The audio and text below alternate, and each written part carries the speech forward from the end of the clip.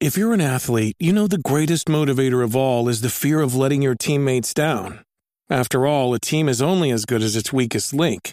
So you owe it to those wearing the same jersey as you to be your best every time you step on the field.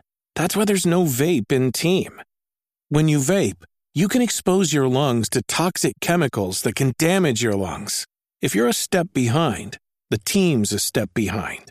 Brought to you by The Real Cost and the FDA.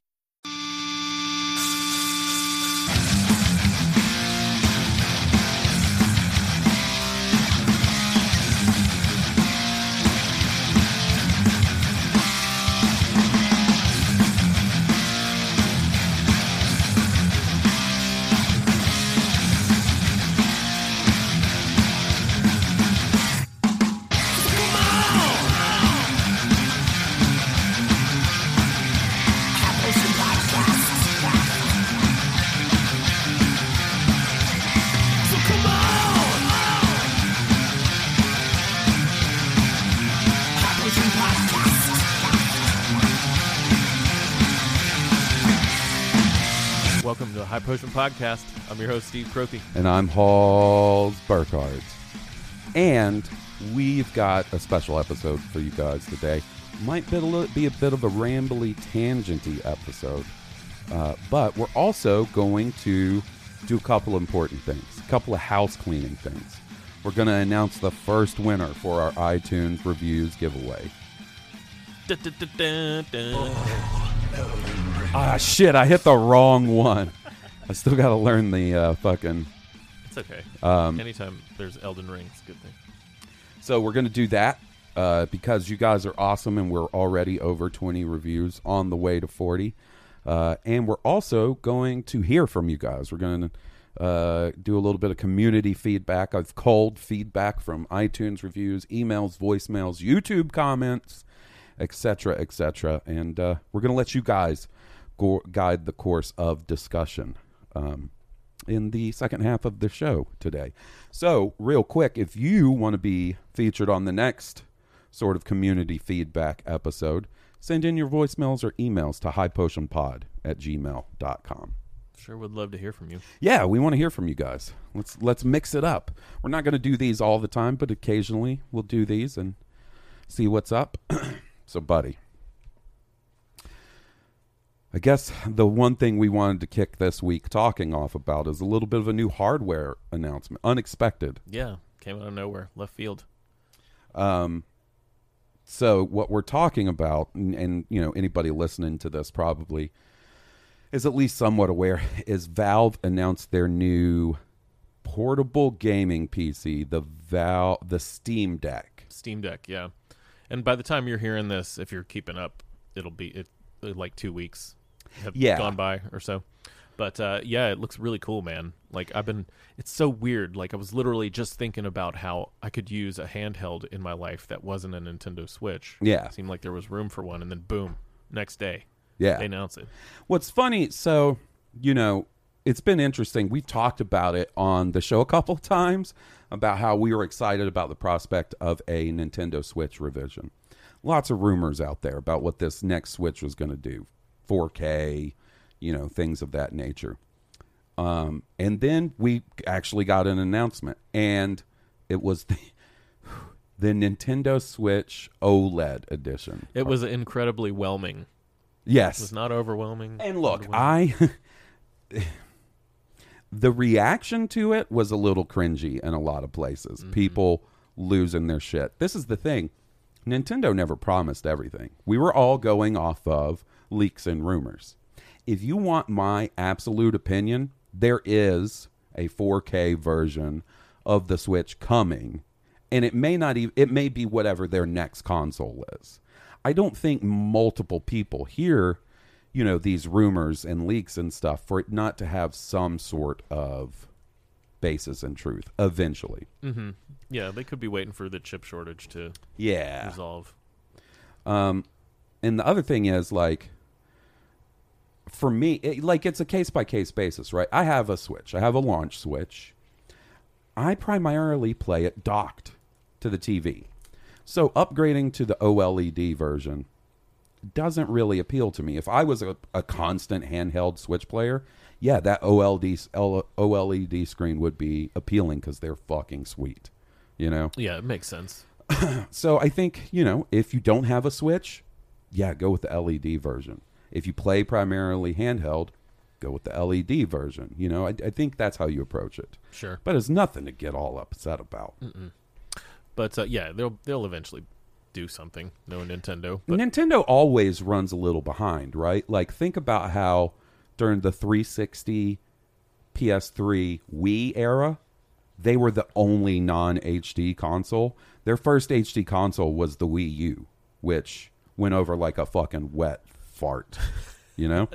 So they always run a little behind. They will get to the, you know, the 4K era. It'll probably, like I said, I think it'll be the Switch 2 or whatever the fuck they call the next thing. And it'll be awesome. But I am excited about the Steam Deck. Yeah, so that's what was interesting is, like, what, a week later after the OLED Switch was announced, Valve comes out and announces the Steam Deck, which is a portable gaming PC. Yeah, literally just a handheld gaming PC, just like what you said. It can be docked to the TV, just like the Switch. You can hook up a mouse and keyboard. Now, I'll be honest with you. The other morning when you texted me, you texted our little group chat about it, I looked at it and I was like, that's really cool. I don't think I need one. I was like, it looks really cool, though. And then it just got in my brain. And I was thinking about it, right? And then friend of the podcast, Aaron Boyd, was messaging me about it. And he was like, this looks kind of neat, right? And I was like, yeah, it looks kind of neat. And then I watched some videos on it. IGN did a bunch of, like, hands-ons with it. And then when it really hit me that it would be something I would be into, is the concept. So it ships with proprietary... I got that right on the first try. Steam OS, right? That's Linux based. But you can totally put whatever software on it. So if you want to put Windows on it, you can. So it could basically be a portable Game Pass machine too. Yeah. PC Game Pass. Not to mention Steam, not to mention Origin, not to mention emulators. You know what I'm saying? Oh, a yeah, lot of potential. They're going to be all about, like, do what you want with this thing. So I ended up selling myself on it. And yeah, I texted you that morning. I was like, so are you going to get one of these things? And you were like, yeah, I could hear it. You know? Yeah. And so I decided, all right, I'm going to get it. And they do a reservation system. Now, they announced it on Thursday. They say, hey, you can reserve it tomorrow. So I set my alarm for 12 o'clock our time. And as with anything like this, it was a fucking hassle. I will say, on one hand, I commend them for trying to curtail I agree, scalpers. even though it didn't work. If you go to eBay right now, there are tons of them up there. Yeah. But, you know, they did what they could at this point. I don't know what the correct answer is, but it just sucks, you know. So the concept of a reservation list, I like. Like, you know. I do too, but can I say something about that as well? I don't like that they do it at noon our time. Yeah. You know, 1 p.m., which is not lunch hour for the East Coast. No. And they do it in the middle of the week, where a lot of people have jobs and they can't, you know, go fuck with a server going down every second. You know, we don't have time for that shit. Luckily for me, my wife somehow has a Steam account, was able to reserve me one. Yeah. After half a day of trying, but she didn't, you know, I told her to just try when she had a free second, you know. So, this is the thing. I think, like, one way around scalpers and one way around people wanting these systems and not being able to get their hands on them is a reserve list. So if I were able to go on Microsoft's website or Sony's website, put down a deposit and say, hey, I want to buy a Series X or a PlayStation 5. You guys let me know when you have one that I can buy. And just do it as, you know, on the list. Go down the list. I think that would be all right. Now, then what would happen is, like, if you don't want to wait a few months until your turn is up, and you want to try to get one in person when they restock somewhere, or fucking pay the scalper premium, then that's more on you, you know? I don't know. I'm sure there would be some way that the fucking scalpers would find a way around that anyway, right? But I just feel like there's got to be some sort of solution. I do kind of feel like a reserve list of some sort might be the answer. But yeah, dude. So they had this caveat for the Steam Deck reservation where you had to have a Steam account made before June 20th, 2021, and it had to have at least one purchase on it before June 20th. I've had a Steam account since for a while, since maybe Half-Life 2 or some shit. So I was good there. However, when I went to reserve mine, I clicked the make your reservation and it said, sorry, your account is too new to make this reservation. And I was like, the fuck it is. The fuck it is. Yeah, my wife got the same message the first time she tried. So did my buddy Aaron. Same message when he tried. That's what I mean. It's like, if you're going to do something like this in the middle of a dang work day, it should work. It should. Now, I got kind of lucky, I feel, because like I was hitting the reservation button and then it was trying to load into the next screen and it would time out. And I was like, that's fucked up. You know, but also kind of to be expected given how things have been lately. And luckily what I did is I clicked on the menu button up in the corner where it pulls down your account and it said I had one item in my cart.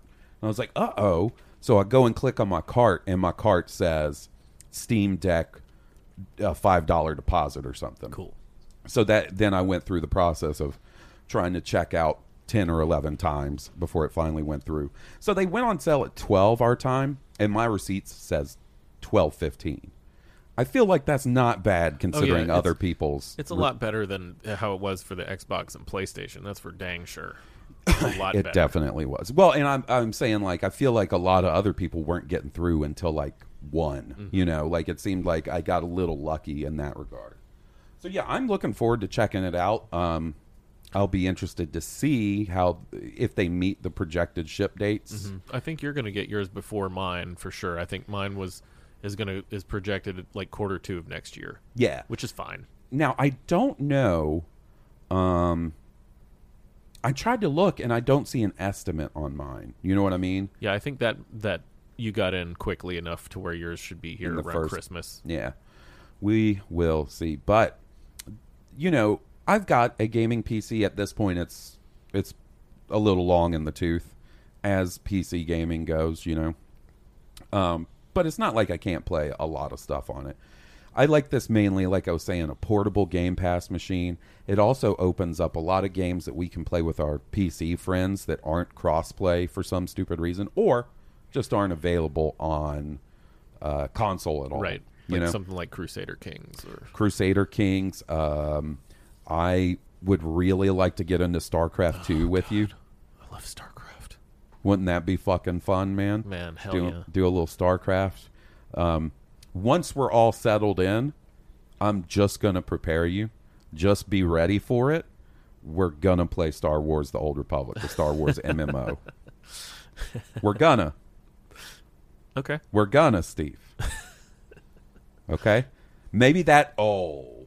So Steve and I are working on this concept, right? This is something I want to hear from you guys. We're working on a bit of a competition idea between me and Steve, right?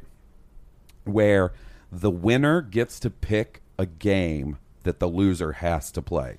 So Steve and I compete. Steve wins. He says, all right, you got to play Dark Souls 3. I win, and I got it. But we're both... The thing is we're both going to play it and then talk about the game, right?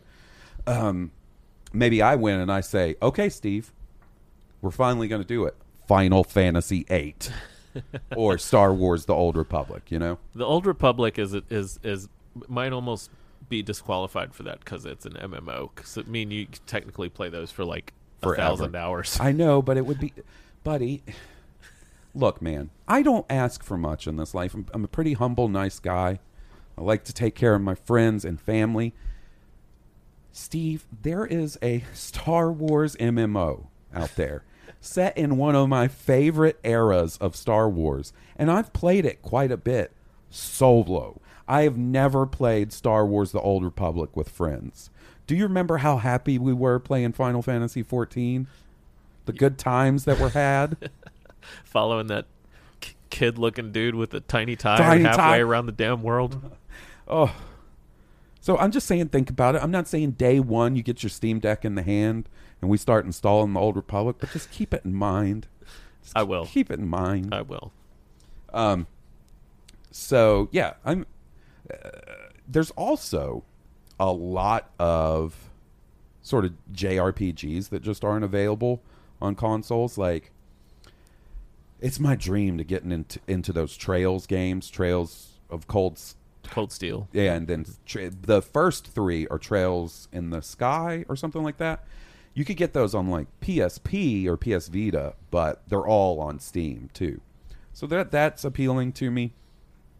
And I am going to be 100% honest with you. The minute that thing's out of the package, I'm going to spend hundreds of dollars on untranslated Japanese porn games.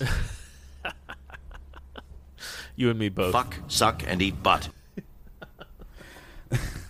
Buddy, waifu simulator. There will be no playing that on a plane. I'll be showing up on TikTok or World Star or something. They'd be like, "Damn, Mick Foley's down bad, y'all. Look at him." Pervert on a plane. Pervert on a plane. Yeah, that'll be the YouTube video. I'll finally make it viral. It's me playing a porn game on a plane. I'm just joking.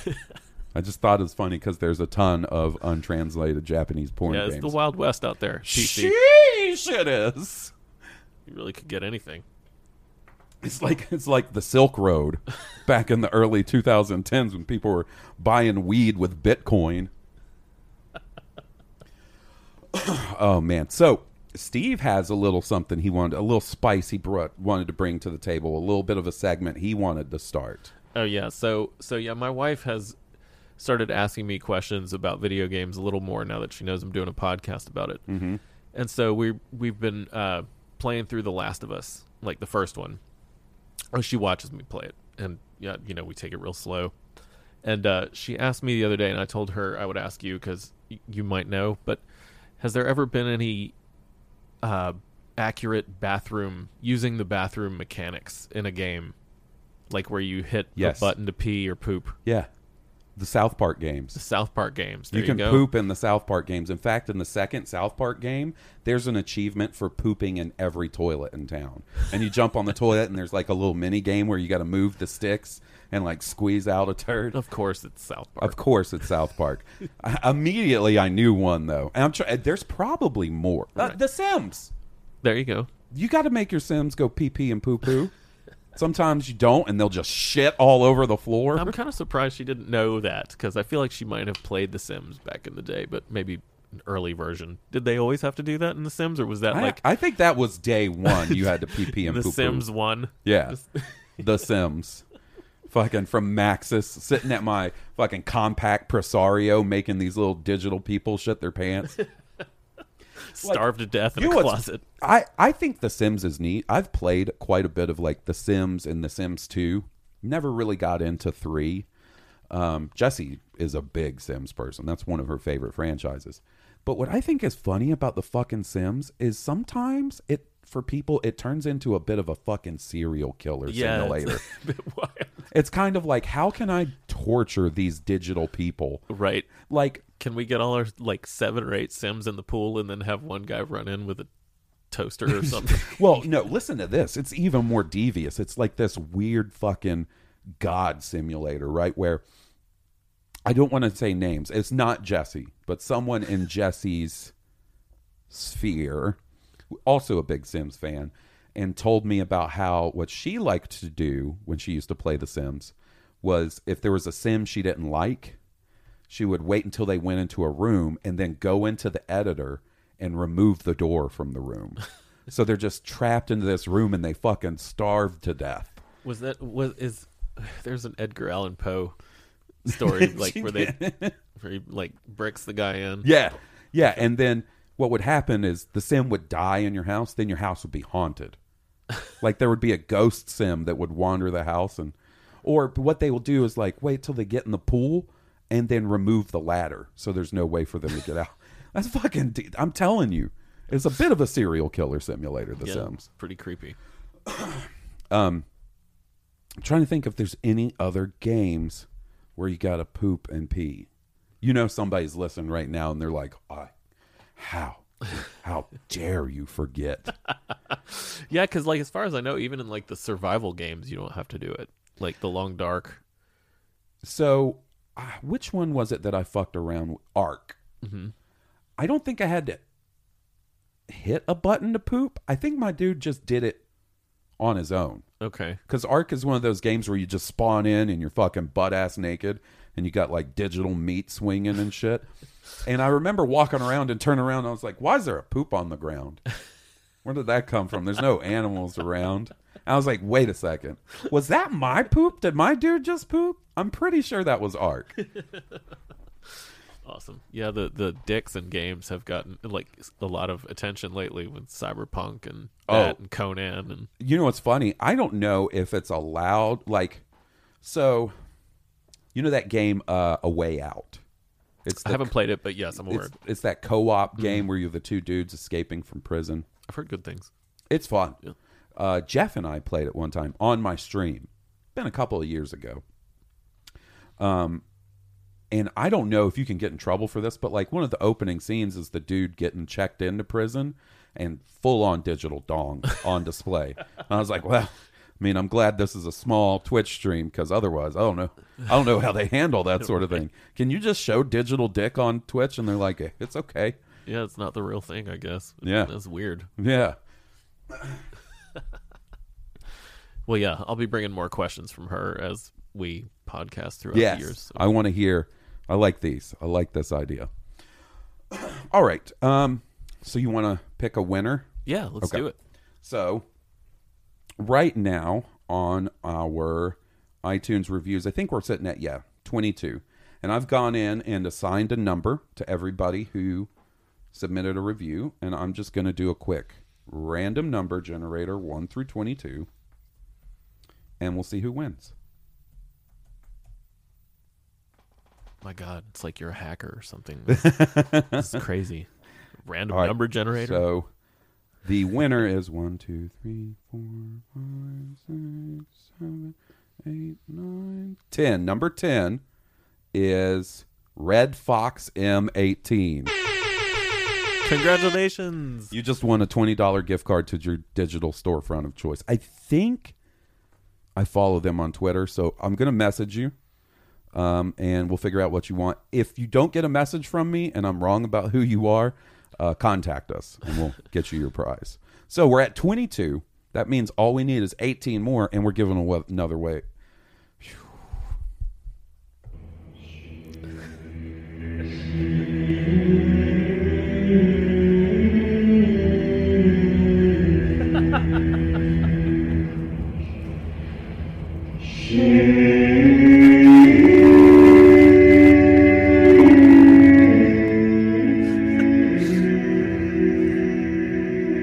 Gets loud there at the end.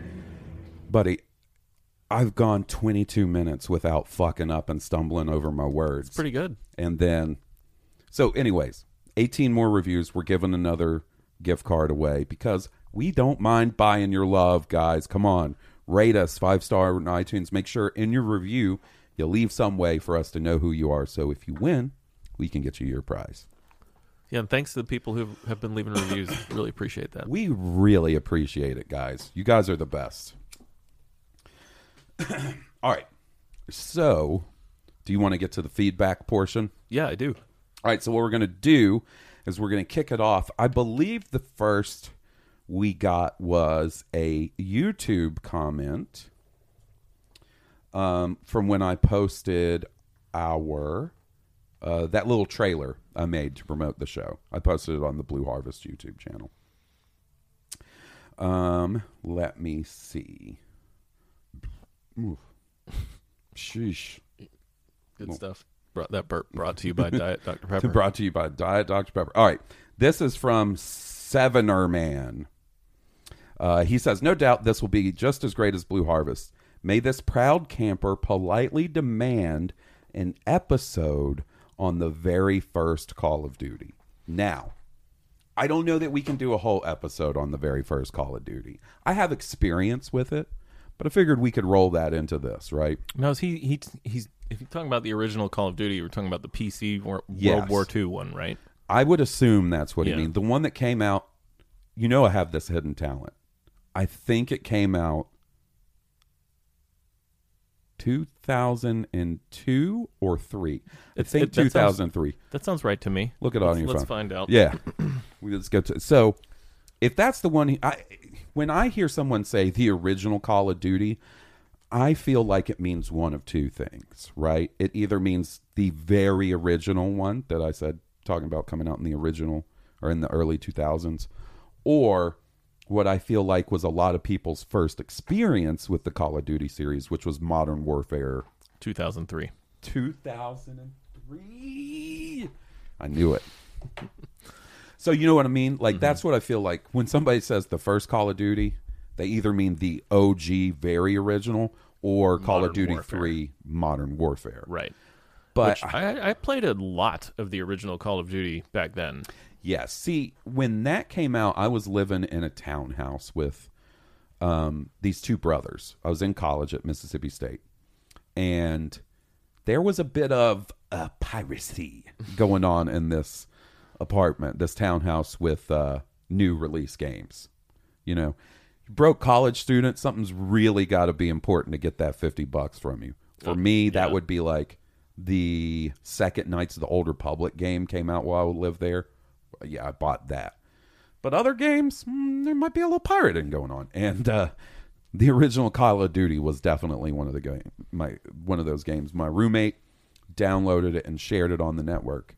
And my two roommates I lived with were brothers, right, who fought all the fucking time. And we would literally set up. We wouldn't play online against other people. It would just be the three of us fighting each other. And they would be yelling back and forth from their rooms upstairs in the townhouse, being like, no, fuck you. No, fuck you. I'm going to tell Mom that you don't turn all the lights off and you drive up our power bill. Goodness. But I remember having fun with it. Yeah, I loved it. This was back in the time when you were kind of getting... There was another series called Medal of Honor. Yes. Which also had a take on it. But I felt like Call of Duty was the superior game. Like the engine that ran it was a little tighter, a little more fluid, I felt like. I even feel like maybe Call of Duty, the original, might have been run on some version of ID Tech. Could be.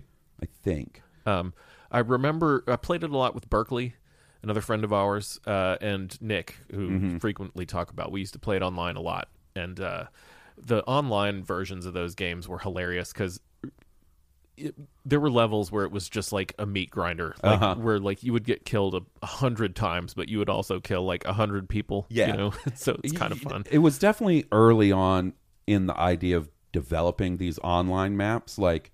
They kind of got that shit down to a science now. But back then, you could get some weird maps. Definitely. I remember, I want to say that's the first game. I don't know if it was the first game that ever did it, but it was the first game that I recall having two things. One would be the iron sights feature, pushing the button to look down the sights of your gun and shoot. I think that you're right. I think they might have been one of the first ones to do that. Yeah, it's the first time I recall, like, because, first-person shooters before then were kind of run and gun. You just move and shoot the gun, right?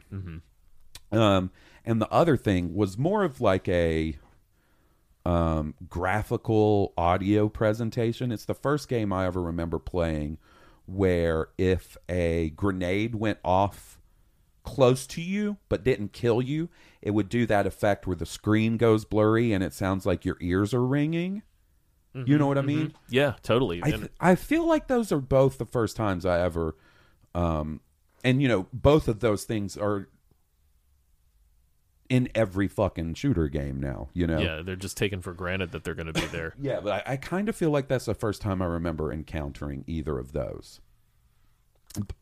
But I am looking it up, but it's taken a minute. But yeah, I really did enjoy them. A lot of those games at the time were so inspired by like Saving Private Ryan and Band of Brothers, and they all had the let's storm the beach, coming out of the boat. I want to say there were 3 different sections to the campaign. There was like an American, an English, and a Soviet section to the campaign. in the first Call of Duty. Other than that, I don't remember much about them.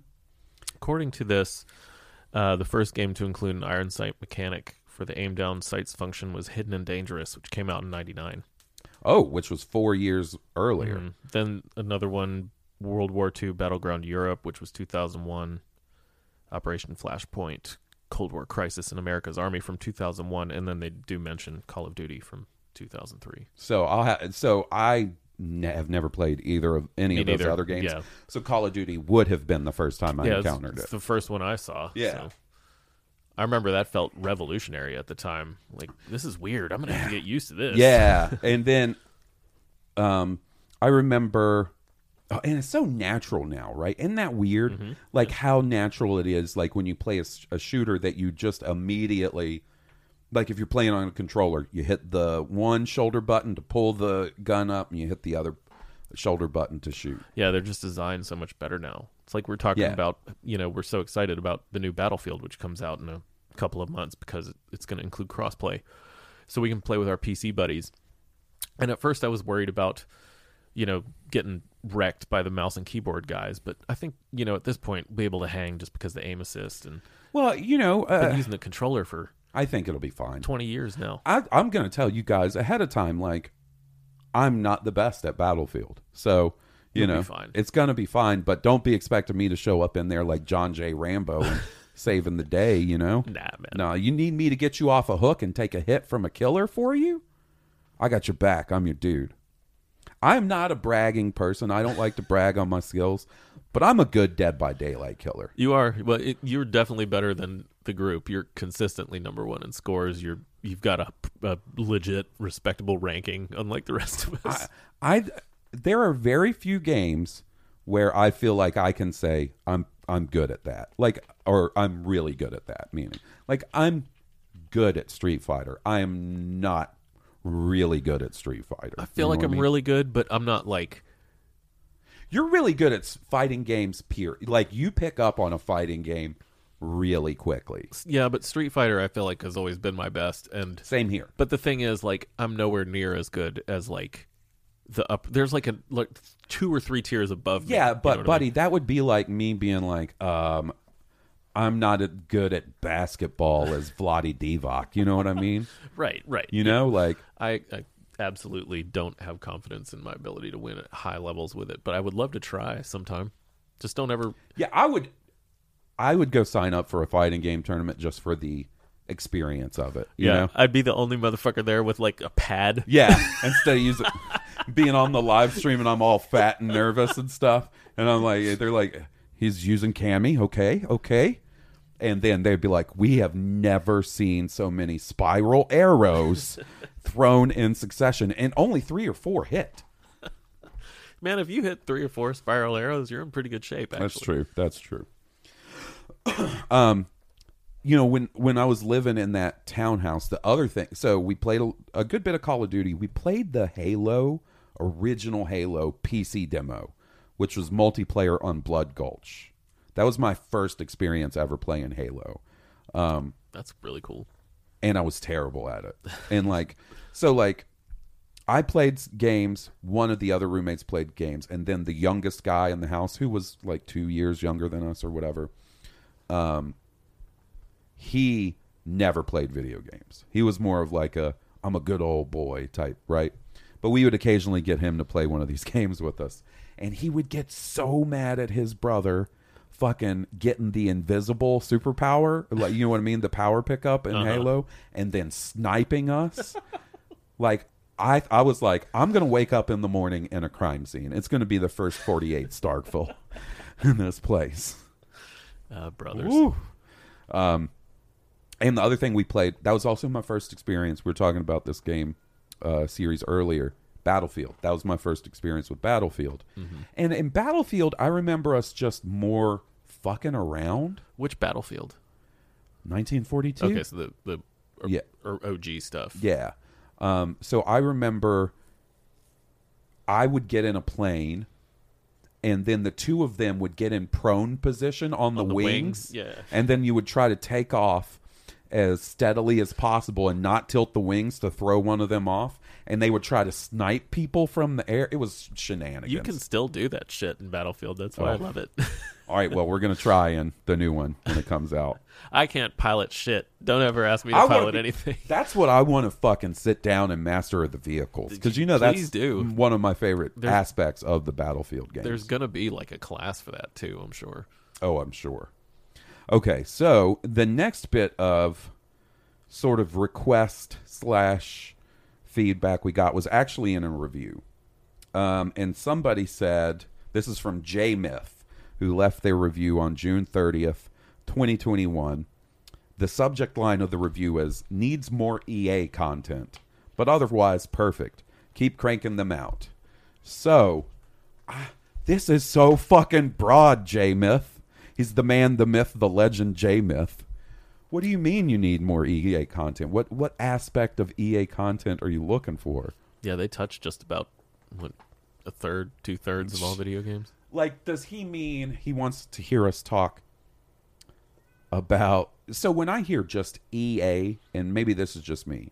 So, like, if I were to say to somebody that had a video game podcast, I want to hear you talk more about BioWare and their video games. I wouldn't say, hey, talk about EA games, right? Mm-hmm. I would say, hey, I would like to hear you talk about BioWare. Or the same thing can be said for any of the other studios under EA. So when someone says just EA, for some reason it makes me think more EA sports games. Right? Mm-hmm. Maybe so. I can talk about some Madden. Well, so I've definitely played my fair share of EA sports games. I feel like at a certain point, sports games in general bypassed my abilities, my playing abilities. You like shit like NBA Jam and stuff like that, right? Well, I like that, but back in the day on the Genesis, I played a lot of Madden and I played a lot of NHL hockey. A lot. Like I would I would do the career mode in Madden and win the Super Bowl and then, do seasons and shit. Definitely played a lot of NBA Jam and stuff too, but like I would play the actual sports sort of sim games, if you will. Like, and then in the Dreamcast era, I played a lot of 2K football. I know that's not EA, but... No, I love the 2K football. Yeah. I felt like it was superior to Madden, honestly, back then. Yeah. They had been allowed to keep the license or, using the license. Yeah. I'd love to see what would happen. They need that competition. I'm serious. It Yeah. sucks they haven't... I kind of think it sucks that they have the express use of that license. I think sole so, use too. of it. Competition is good for them. Now, the thing about the 2K sports is, as they've gotten bigger and stuff with their basketball, especially, their big one is the NBA 2K, right? Mm-hmm. Yeah. Man, I mean, I guess this is all sports games now, but they really started leaning heavy into the microtransactions and stuff. I hate shit like that. And I feel like that, once again, I'm probably not giving it its correct game, but I feel like that all goes back to FIFA.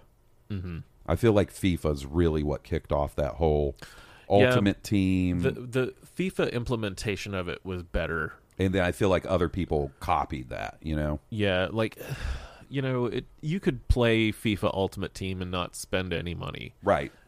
But, like, it was just a whole lot easier if you bought the card packs. Yeah. And as their football games have progressed, I feel like I can pick up a new Madden and still play pretty well. Mm-hmm. I might not have all the fancy shit down, but I can play serviceably. Right. Those 2K basketball games, I can't. Like, I want to be tough. So good at them because basketball is my preferred sport, video game sport. I love video game basketball. I loved it back in the day, too. From playing shits like early basketball games on the NES, NBA Jam. I got really into college basketball games in like the PlayStation 3 era. Like that was one of the first games I got on my PS3, and you could play 4-player on it.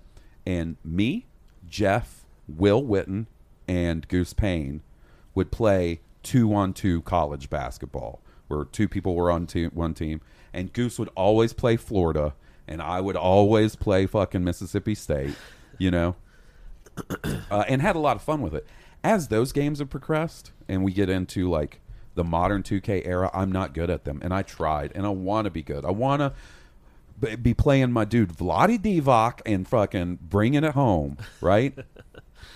Yeah, I'm no good at the basketball games, honestly, either. I much prefer playing FIFA. That's my top of the sports games, and then, you know, Madden, I guess. But,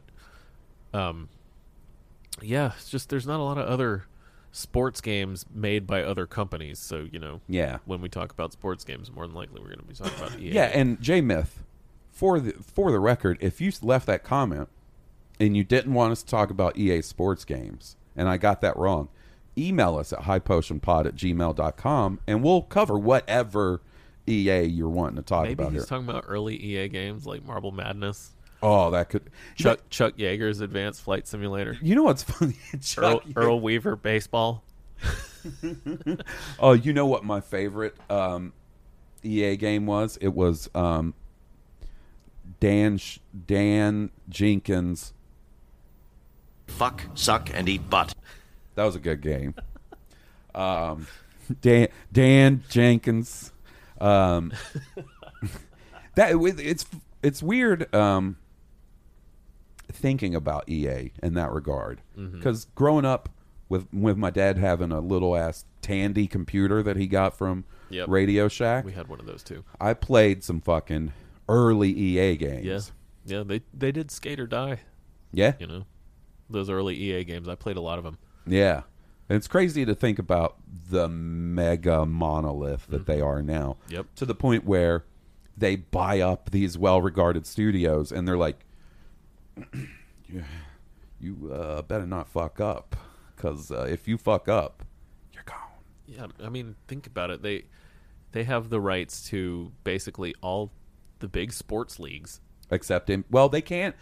They have not baseball. Yeah, and they have the ability to make NBA games, but at this point, they seem to not even try. They just know. They just bailed out of that market. Yeah, but they are bringing back college football, and I wanted to talk about this. I don't care. I'm getting it. I'm getting it too. I'm gonna get so into that. When they stopped making the NCAA games, the college football games, I stopped getting them. Yeah, like that. The last EA football game I probably bought was, you know, an NCAA game. And I remember vividly one of the first times I earned Steve's respect as a video gamer. Is that over at his apartment when you lived on the first floor? Yep. Where you almost got robbed for your sunglasses? We'll tell that story in a second. Anyways, we're sitting there and we're playing NCAA. Steve, of course, Alabama. Me, Mississippi State. And I am getting doo-doo stomped, right? Doo-doo stomped. Steve's, it's like 78-3 or some shit. So Steve gets me, it's 4th and 32, right? So it's time for me to punt. And Steve, I see him side-eye me, and he looks over at me. And I just do a regular punt. And Steve goes, I was wondering what you were going to do. I was wondering if you were going to fuck around and do a fake punt, but you didn't, and I respect that. That was early in the game. Yeah. So it was still competitive. But, like, that's the thing. Like, I played so many people in football games. You could tell, like, the people who didn't really watch football and they just went for it on 4th and whatever on their own 5-yard line or whatever. Yeah. So I always hated that people didn't punt. But man, I remember shenanigans being afoot back in the day playing just against fucking berserkers. You have some dude come over, your friend will come over and play Madden or 2K football, and he just calls bombs every play. Hail Marys every play, and it's just a matter of statistics at that point. He's going to make a certain amount of them. You know what I mean? If he picks a good enough team with a good wide receiver. Just Hail Mary. 1st and 10, Hail Mary. Touchdown! Touchdown. 2-point conversions every time. You know what I mean? 2nd and 8, fake punt. What the fuck? Fake punt on 2nd and 8? What are you doing here? How do you play defense against that? Yeah, it's tough. So the people, they bank on the confusion, I think. They sure do. All right. So let's do. You want to do a couple? We got 2 emails and we got a voicemail. Yeah, let's do. Oh, you want to tell the story about the time you almost got robbed? we almost got robbed. Yeah, for we your were hanging sunglasses. out outside, smoking cigarettes, smoking butts, and Butts. I was hanging out with my buddy Steven, smoking butts. smoking butts just out on the street. And these 2 kids walked by, younger kids, and they were like, nice sunglasses. And I was like, oh, thanks, man. I got them like for $10 at the mall. And he goes, free from you. And I wasn't sure what to say, but luckily they would just walked off. Buddy, do you remember because I would sort of just moved to Birmingham, right? Mm-hmm. Fresh young face in the big city. I lived in 2 places before: Columbus, Mississippi, and Starkville, Mississippi. Hardly metropolitan areas. Right. I was like, this is the day I die. Nah, man. No, I'm just joking. This is the day I die. Free from you. All right.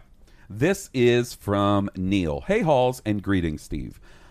I was always wondering if you would ever make a podcast based on video games, Halls, and lo and behold comes High Potion. I share my love of Star Wars and video games with you guys and wish you the best with the podcast.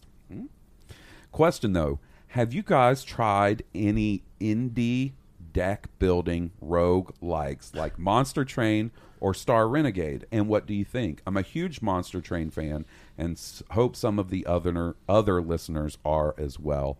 Your friend in the Pixelated Force, Neil. I'll take this one. Yeah, when I got this email, I was like, this is a Steve email. Definitely. This is where I die.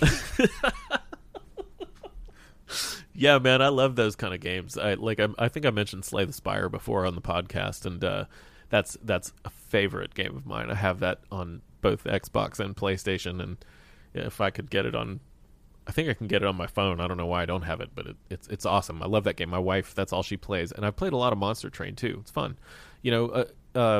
Deck builder games are where you start with like a basic deck with like 5 it's all basic card attack based. cards and 5 basic defend cards, and as you go throughout, you use those cards to kill your enemies, and when you win, you get more cards to add to your deck that are better. Your deck keeps getting stronger and stronger as you progress throughout the game, and then you fight a boss with your deck, but they're really fun and addictive.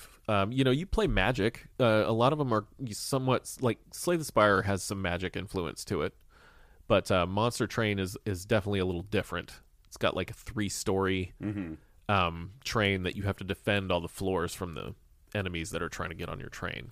So there was one I wanted to try out that was kind of anime themed. Neoverse? Is that what it's called? Yeah, I haven't tried that one. I think that's on Game Pass. Star Renegade sounds kind of cool. Yeah, I don't know that one either. That sounds like a fucking sci-fi one. Mm-hmm. Now, it's not that I'm against these games, but I have a bit of a revelation here. I have discovered throughout the years that I am maybe not the best at deck building games in general. And this became way evident most recently when, like you said, I got way into Magic the Gathering again and started playing a lot of Magic the Gathering Arena online. And I'm not going to lie, I went into it like kind of like a jerk because Jesse got into it. And I was like, ha! You ain't never played a game of Magic in your life. And I used to be the weird kid at the Christian school that brought his deck of Magic cards and got sideways looks. I was like, finally, I'm going to be able to win against a game against Jesse. Did you have your cards in sleeves back then? Oh, yeah. Doing that little side shuffle where you just pack them in right the back hard plastic case that was like it went, you know what I'm talking about? It went. I had one of those too. Yep. That's it. And Jesse and I have probably played 20 to 30 games of Magic against each other, and I've won twice. I was gonna say she's got to be like 29-1 and 28. Yeah, I've won twice. and this is me trying, dude. I'm talking about sitting there looking at these digital cards and crafting decks and being like, I got her. Well, see, that's the good thing about these other games is that you don't have to spend time building your deck because they're basically the choices are made. It's like when you win, you get a choice of 3 cards, and that's it. And the next time you play, it's completely different. Well, so I enjoy that kind of stuff. Like, obviously, I got way into Gwent in The Witcher 3. Gwent Once was again, really it's different, but it's a deck-based. Right. Build a deck, and it's an additional game to the rest. Way into Gwent. I got into some of the Final Fantasy card games, like that are in the actual games, quite a bit too. But I still don't feel like I'm great at them. Right. The benefit of the card games in Final Fantasy or Gwent is if I lose, I reload the save and play that dude again and over again till I beat him. This is where I die. That's the good thing about these games is they know you're not going to win for a while, so you just get experience points, and that unlocks more cards that become available in the pool to give to you throughout the game. And those are good cards, and you eventually unlock stronger and stronger ones. So there's rarity levels, and so when we were playing Magic, right? Mm-hmm. I would play against people online because that's sort of the whole point of Magic: The Gathering arena. You play against other people online, and I would get wins. I had a pretty good win ratio, but if I beat a guy, I might pull off a big move, and at the end, he's sitting at a -7 health. This one time, Jessie turned her laptop to show it to me, and the dude she just beat was -256 life. Wow. Like, I want to start being her Magic: The Gathering manager and start making her go play in tournaments and shit. Go pro. Yeah. Nice. And I'll be like her, her road manager, her assistant. Yeah, I'll be like, all right, I'm going to go get you Starbucks. You negotiate her fees and stuff. Yeah. But don't worry, Neil. I'm going to get him to try some of those style games soon. I'll make that happen. But they're very good. I would recommend them to anybody. Such a fantastic time sink. I want to check out Star Renegades, but that sounds like something I might have to wait for my Steam Deck for. There's one called that I've heard somebody on another podcast talk about called Griftlands, maybe? I haven't played that one either. That sounded kind of cool. I think that's one of those deck games.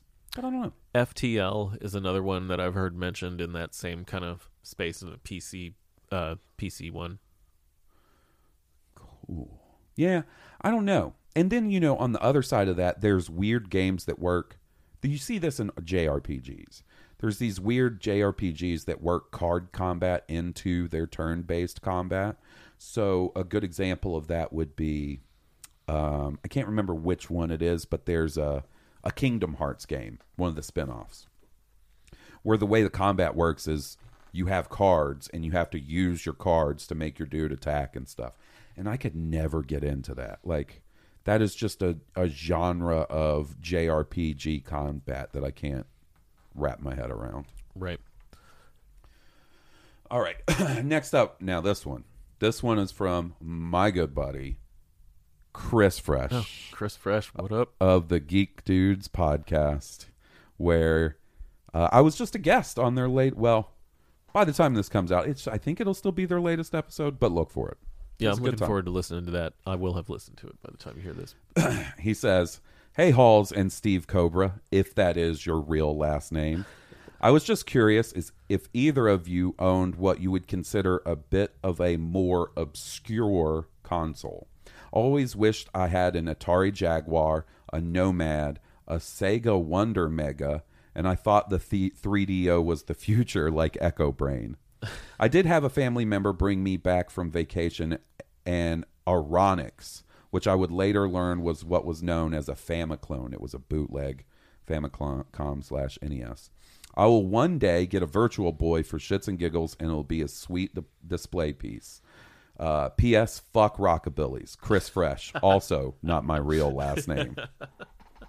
Awesome. He is He and the Geek Dudes were fascinated about my dislike of Rockabillys. Nice. Yeah, those guys are really funny. Yeah. I Twitter stalked him a little bit just because I desperately want to talk wrestling, like late 80s, early 90s WCW and mid to late WWF stuff. So I don't know that I have had one. Do you have anything that comes to mind? Yeah, I think so. And I wonder what Wonder Mega. He mentioned that. Was that the Mega Drive? A Sega maybe? Wonder Mega. No, I don't know what so. The Wonder Mega was, but I've heard of most of the other stuff. We had an Atari Lynx growing up. Do you remember the Atari Lynx? Yeah, I never had one. We had one of those, and I thought it was cool. It was a handheld answer to the Game Boy. And I remember when we got it, I was kind of bummed because I wanted a Game Boy, because that's what all the kids were playing. But instead, my parents got us this really nice full color other handheld, and I was acting like it was a piece of shit. But it was actually really, really cool. They had a Rygar on there that was awesome. But I never could really afford my own system, and like those Atari Jaguars and 3DOs were way too expensive for me as a kid. But there's a bar venue around here called Saturn, if you're ever in town, and they do a vintage video game night, and they have all those systems. Oh, really? Like, all of them. If any system you can think of, they've got it there for those nights. So, wild. You know, it's weird how much I loved video games, but didn't realize what else was out there when I was a kid, right? Because during the height of the NES, I didn't know anybody who had a Sega Master System. Mm-hmm. Yeah, I didn't know too many people who had those either. This dude, Scott, that I used to go to, like, we had the same babysitter. I remember him telling me, I was telling him about Rambo. We talked about this in the last episode. Telling him about Rambo on the NES. And he was like, well, I've got a Sega, and the version of Rambo on that is way better. And I was like, what is a Sega? There's other video game devices out there. And was fascinated. And I don't know if that was a Master System, or if that by that time he would have had an early Genesis. I don't know. I just remember that was the first time I ever heard, oh, there's this other thing out there called Sega. Nintendo, yeah. I've never in my entire life known someone that's owned a fucking TurboGrafx 16. Yeah, I knew a guy who owned a Neo Geo back in the day. Couldn't, of course, Did he his shit family in a was rich. fucking gold toilet? Yeah. Oh my god! I can't remember how much those systems were.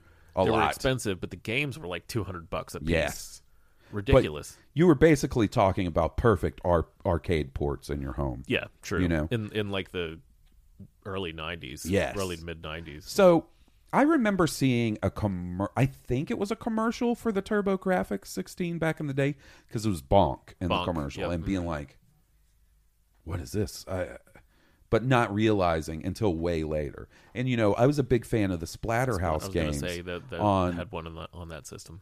That's the only way you could play the first one. I always wondered when I was a kid why there was Splatterhouse 2 and 3, but no original one. Didn't realize it was on the Turbo. And I think it was an arcade game as well. Did you ever emulate it? Absolutely. So, I never had a TurboGrafx, which I don't know. I would consider to be, I would a more obscure definitely. console. I definitely would. And I think they're real fascinating, just because I don't know much about them and never had one, never seen one in person. And you know, they work off the little cards. Mm-hmm. That's the format they used for the games. But I've looked into them because if I really wanted a TurboGrafx, I could go get a TurboGrafx. It's not like they're stupid. It's not like if I wanted to get into, like you said, Neo Geo collecting. Mm-hmm. I don't know that I could swing Neo Geo collecting. Sheesh. Not just yet. No. Not on that. Not on that. But I've looked at the game list, and like we said, Splatterhouse is on there, and there seems to be some cool stuff. But primarily shoot 'em up games, like vertical and horizontal shooter games, and I'm terrible at those. Yeah, I'm not great at them. And it either. seems like, and I could be wrong, but it seems like the reason so many people do like the TurboGrafx is the wide range of those type of games that's on there. So, and I'm an RPG guy. There's not a lot, I think maybe the first two in that Ys series are on there. I think I could probably find a way to play those on just about anything at this point, though. I guess you wouldn't consider the Sega CD like obscure. Yeah, I feel like around the time they had all those weird like Sega CD, the 32X. You remember that? Oh yeah, I have a 32X story that I told on the Geek Dudes this week. Nice. So, okay, did you have a Sega CD? I had a friend who lived 3 houses down who did, so I played a lot of it. Played Lunar on that for the first time. I was so jealous of people that had the Sega CD, and this was before I was into RPGs. That's the thing. Like, if I were to spend the money to get the vintage system, I might go with a Sega CD or even a Sega Saturn. Now, you want to talk expensive. The games I want to play on Sega CD and Sega Saturn, the hard to find. Oh, Sega Saturn was a great system too. the hard to find shit on the Sega Saturn, the JRPGs. How much is Dragon Force? Because that one was amazing. Dude, you know how bad it bugs me that there is I never knew. There's a Panzer Dragoon JRPG. Panzer Dragoon Saga. $1,000 just for the game. $1,000. 1,000. Okay? Dang. That is beyond, because that's before the system. Saturn's also not cheap now. No, so yeah, I bet. I loved the controller of the Sega Saturn. One of my favorites. It was the perfect evolution of that original Genesis / Mega Drive gamepad, right? It was done right. It was where it was like Sega. I think to this day, Sega could have kept making systems with that controller. Easy money. Yeah. But I don't know about easy money, but the fight pads I usually like the best are the ones that are modeled on that. Yep. So I would say I never had a Jaguar. I never had a 3DO. I knew a kid that had a 3DO. Never had a CDI. Never had. I'm trying to think of other obscure systems. It's not a system, but I knew a guy who had that game, Steel Battalion. Do you remember that? Oh my God! For the original Xbox with the 80-button controller. Yes. So Steel Battalion was a first-person mech controlling game, and at the time, I think it was $100 or $150. Yeah, it's pretty expensive. It came with its own controller. Yeah, it came with a controller the size of a Casio keyboard. It was huge. That had 80 different buttons. So like this super immersive fucking mech dashboard controller with like an eject button and buttons for all the different buttons systems. For your fucking windshield wipers. Yeah. And shit. I never played. Did you? You knew some? I did. Yeah. I mean, we were terrible at it. Like, he bought it for kind of like novelty's sake. I don't know that it's even the most well-regarded game. I think so. it's mainly known for having that batshit insane controller. Now, I do have. I would have loved to have been in the pitch meeting with that. Oh my God. 80 buttons. 80. Okay, look. This is how we make a name for ourselves. And the crazy thing about that's for one game. Just one. You're never going to use that shit for anything else unless they come out with a sequel, maybe. Yeah, I don't know if there are any other games that are compatible with that controller. I'm sure there's a Twitch somewhere with somebody beating Dark Souls on the pitch. Yeah. So probably the most. I have two for maybe obscure systems. One of them real goofy, but I had a PlayStation I still have it, the PlayStation TV system. Oh, cool. Yeah. The PlayStation TV system was this little micro console that was basically a tiny PS Vita that you played on your TV. There's no screen in it. It's literally, 3 inches by 3 inches square, this tiny little console. And you can hook up Ethernet to it. You can use PlayStation controller. I got it because they were getting sailed out. Like, I think they were $100, $150, maybe even $200 when they first came out. They were getting clearanced out for $20 at GameStop. And I was like, oh, I can play some stuff on that. It was before I had my PlayStation 4, too. Mm-hmm. So at this time, I'm rocking a launch Xbox One. That's it. That's what I'm playing my games on. So I get this and primarily use it to play Persona 4. That's the first time I played that. I replayed Xenogears on it because you could play PlayStation 1 games on it. Cool game. Just this tiny little. I think it's really neat. That is very cool. Yeah. And then the other one was one of maybe my biggest gaming mistakes, and that was backing a system known as the Retro Engine Sigma. Oof, I remember on this Indiegogo. Drama. So a couple of years ago, I want to say 2 or 3 years ago, it seemed like the whole, to me at least, the whole Raspberry Pi emulation mini console that you could build yourself craze popped off in a big way. Like, I went from not knowing anything about it to they're everywhere, and I hear people talking about them everywhere. And, like, I don't know why, but I was like, I don't know that I could set one of those up and figure that out. So this company comes along, Retro Engine Sigma. They're going to be building a tiny little micro emulation console. Doesn't have any games on it, but it's got all the emulators on it. You got to load your own games on And they say it's super easy to use, plug and play.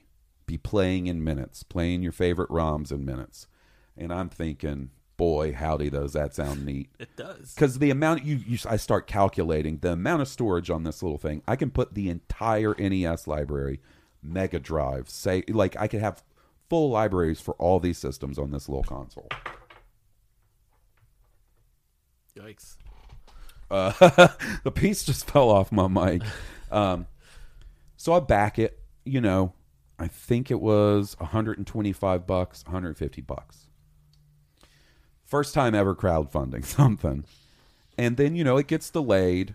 I was kind of expecting that to happen. But one day it finally shows up. And boy, am I excited. Been following the tracking. Have mountains of ROMs downloaded and ready to go. And the concept of how this works is you plug it in, you sign it into your Wi-Fi network, and then you transfer the ROMs from your computer to the Retro Engine Sigma, and you're good to go. It never turned on. I plugged it in, and the light came on, and never outputted any fucking signal. Restarted it, messed with it for probably 3 hours, wasted my Friday night, So now I'm like, okay, I guess I got a fucking faulty unit. I emailed them. Never hear back. To this day, have never heard back. I find a Facebook group of people that backed it, and everybody's complaining. So I email them again. I contact my credit card place to try and get a refund. I'm angry. This is clearly a huge fucking scam that's just gone down, right? One day, 2 months later, another Retro Engine Sigma just shows up on my doorstep. I have 2 of these things now. I was like, what the... Why did they send me another one? All right, I'll give it a shot. Why not? Plugged it in. It never turned on. Same thing. Why don't you have another one? So, you know what I did after that? I ordered a build-it-yourself Raspberry Pi kit, and 3 days later, I was playing a fucking Splatterhouse from the TurboGrafx on my TV, all fat and happy. What I should have done from the beginning. But I tried to be lazy and be like, oh. All right. Raspberry Pis are great. We got a voicemail, and then that'll be it for this episode. This is from Neil, so he sent us a voicemail. All right, cool. What's up, Paz and Steve? This is your boy Neil calling from the Windy City. Just wanted to say I really love the new podcast. I was listening to Blue Harvest and have written in a bunch, but definitely nice to hear you guys talk about one of my other passions, which is video games. So, again, awesome. Love it. Definitely had a question about soundtracks for games. So how important is that to you? Do you, pump it up to full volume and it really engrosses you? Or is it something where you turn it off and just listen to a podcast or listen to other music?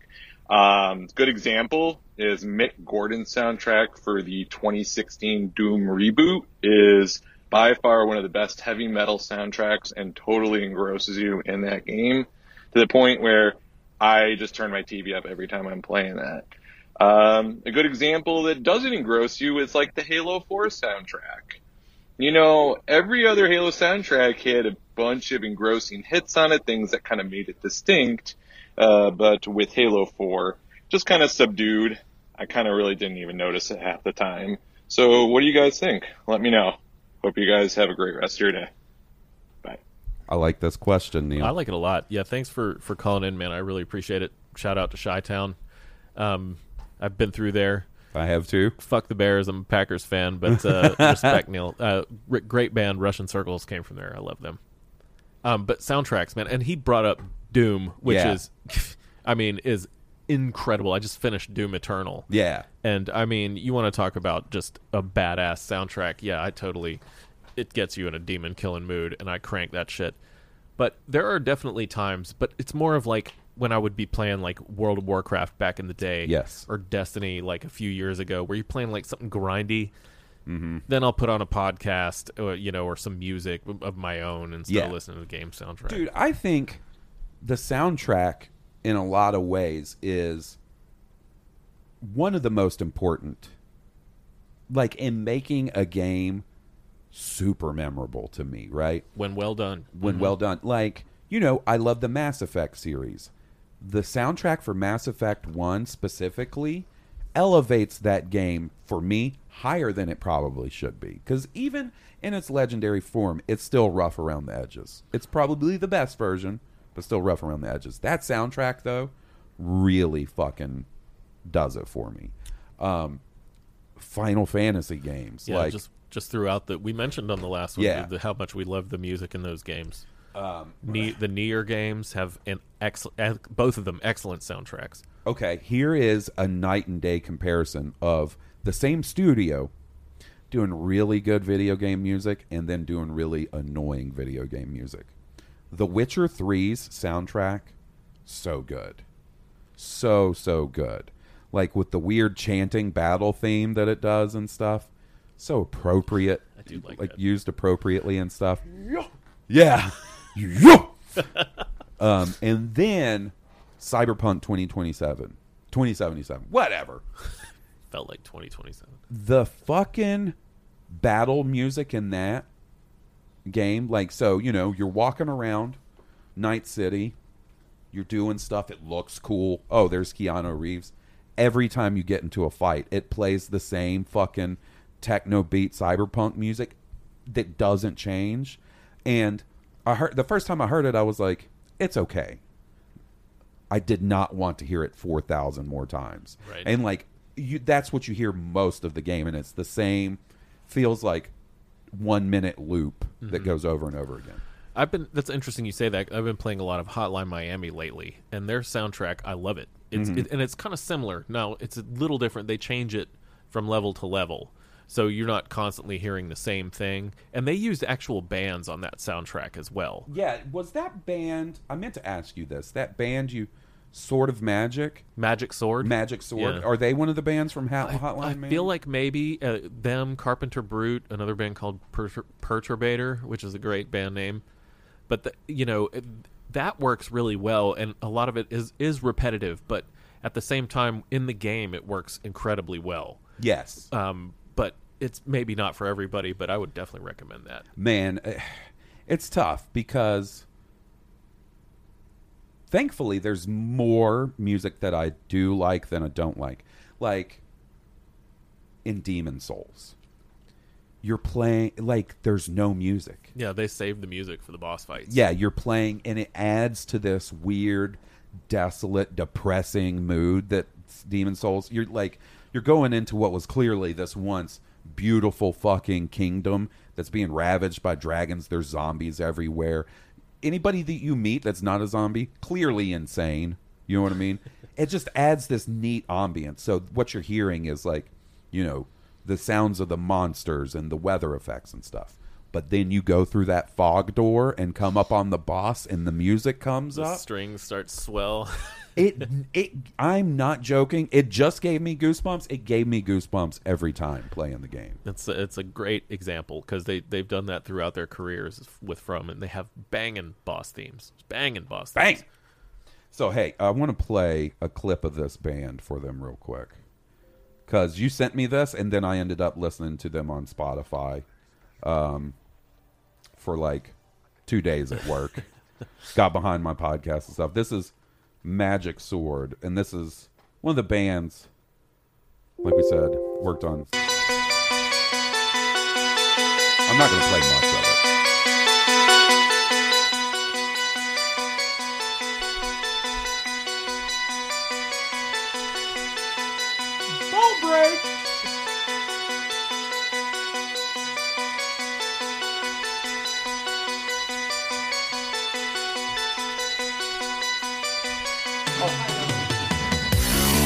Oh, God.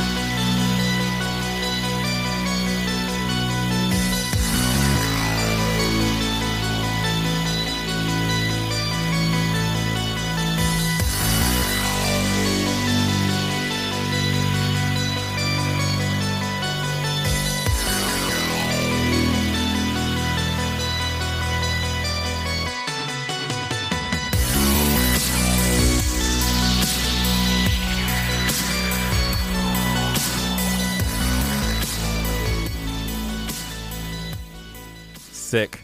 Sick, dude. Sick. That's what the Cyberpunk soundtrack should have been, Yes. right? To me, that sounds more cyberpunk. I totally agree. That's the thing. You could probably tell me there was good music in Cyberpunk, and I would believe you, but it never stood out to me. Mm-hmm. The music in Ghost of Tsushima, amazing, understated. But, like, when they mix the music and the sound design of the game and get that perfect balance, like in Ghost of Tsushima, where you have the music and then, like, the sound of the wind going through the grass and leading you to a collectible. Mm-hmm. Yeah, when you can get it working together in harmony like that, it's really impressive. Yeah. I thought it was interesting that he brought up Halo 3 versus Halo 4. Yeah. And, you know, I would imagine that's because Bungie was no longer in charge of the sound design Probably. at that point. Marty O'Donnell, who is a great composer. Yeah. You know, he's written some iconic shit.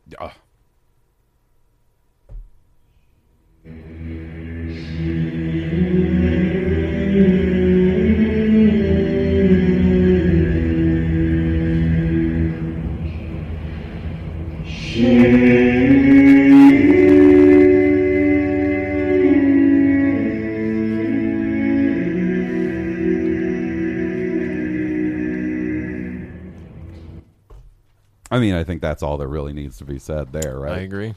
So, guys, thanks for hanging out with us and having a little bit of a tangenty discussion and hearing from you guys. Once again, if you want to be part of the show, email, voicemail, highpotionpod@gmail.com. Make sure to leave us those iTunes reviews because much like our buddy Red Fox... Red Fox. I think that's what his name was. Red Fox M? Red Fox M18. M18. Red Fox M18. You could be a winner. Win a $20 gift card to whatever store you use. Congratulations, man. Yeah. And until next time, I hope you guys, I don't know, playing some video games, have a good time. Yeah. You know, We'll see you in a yeah, we'll see you in a week. Bye.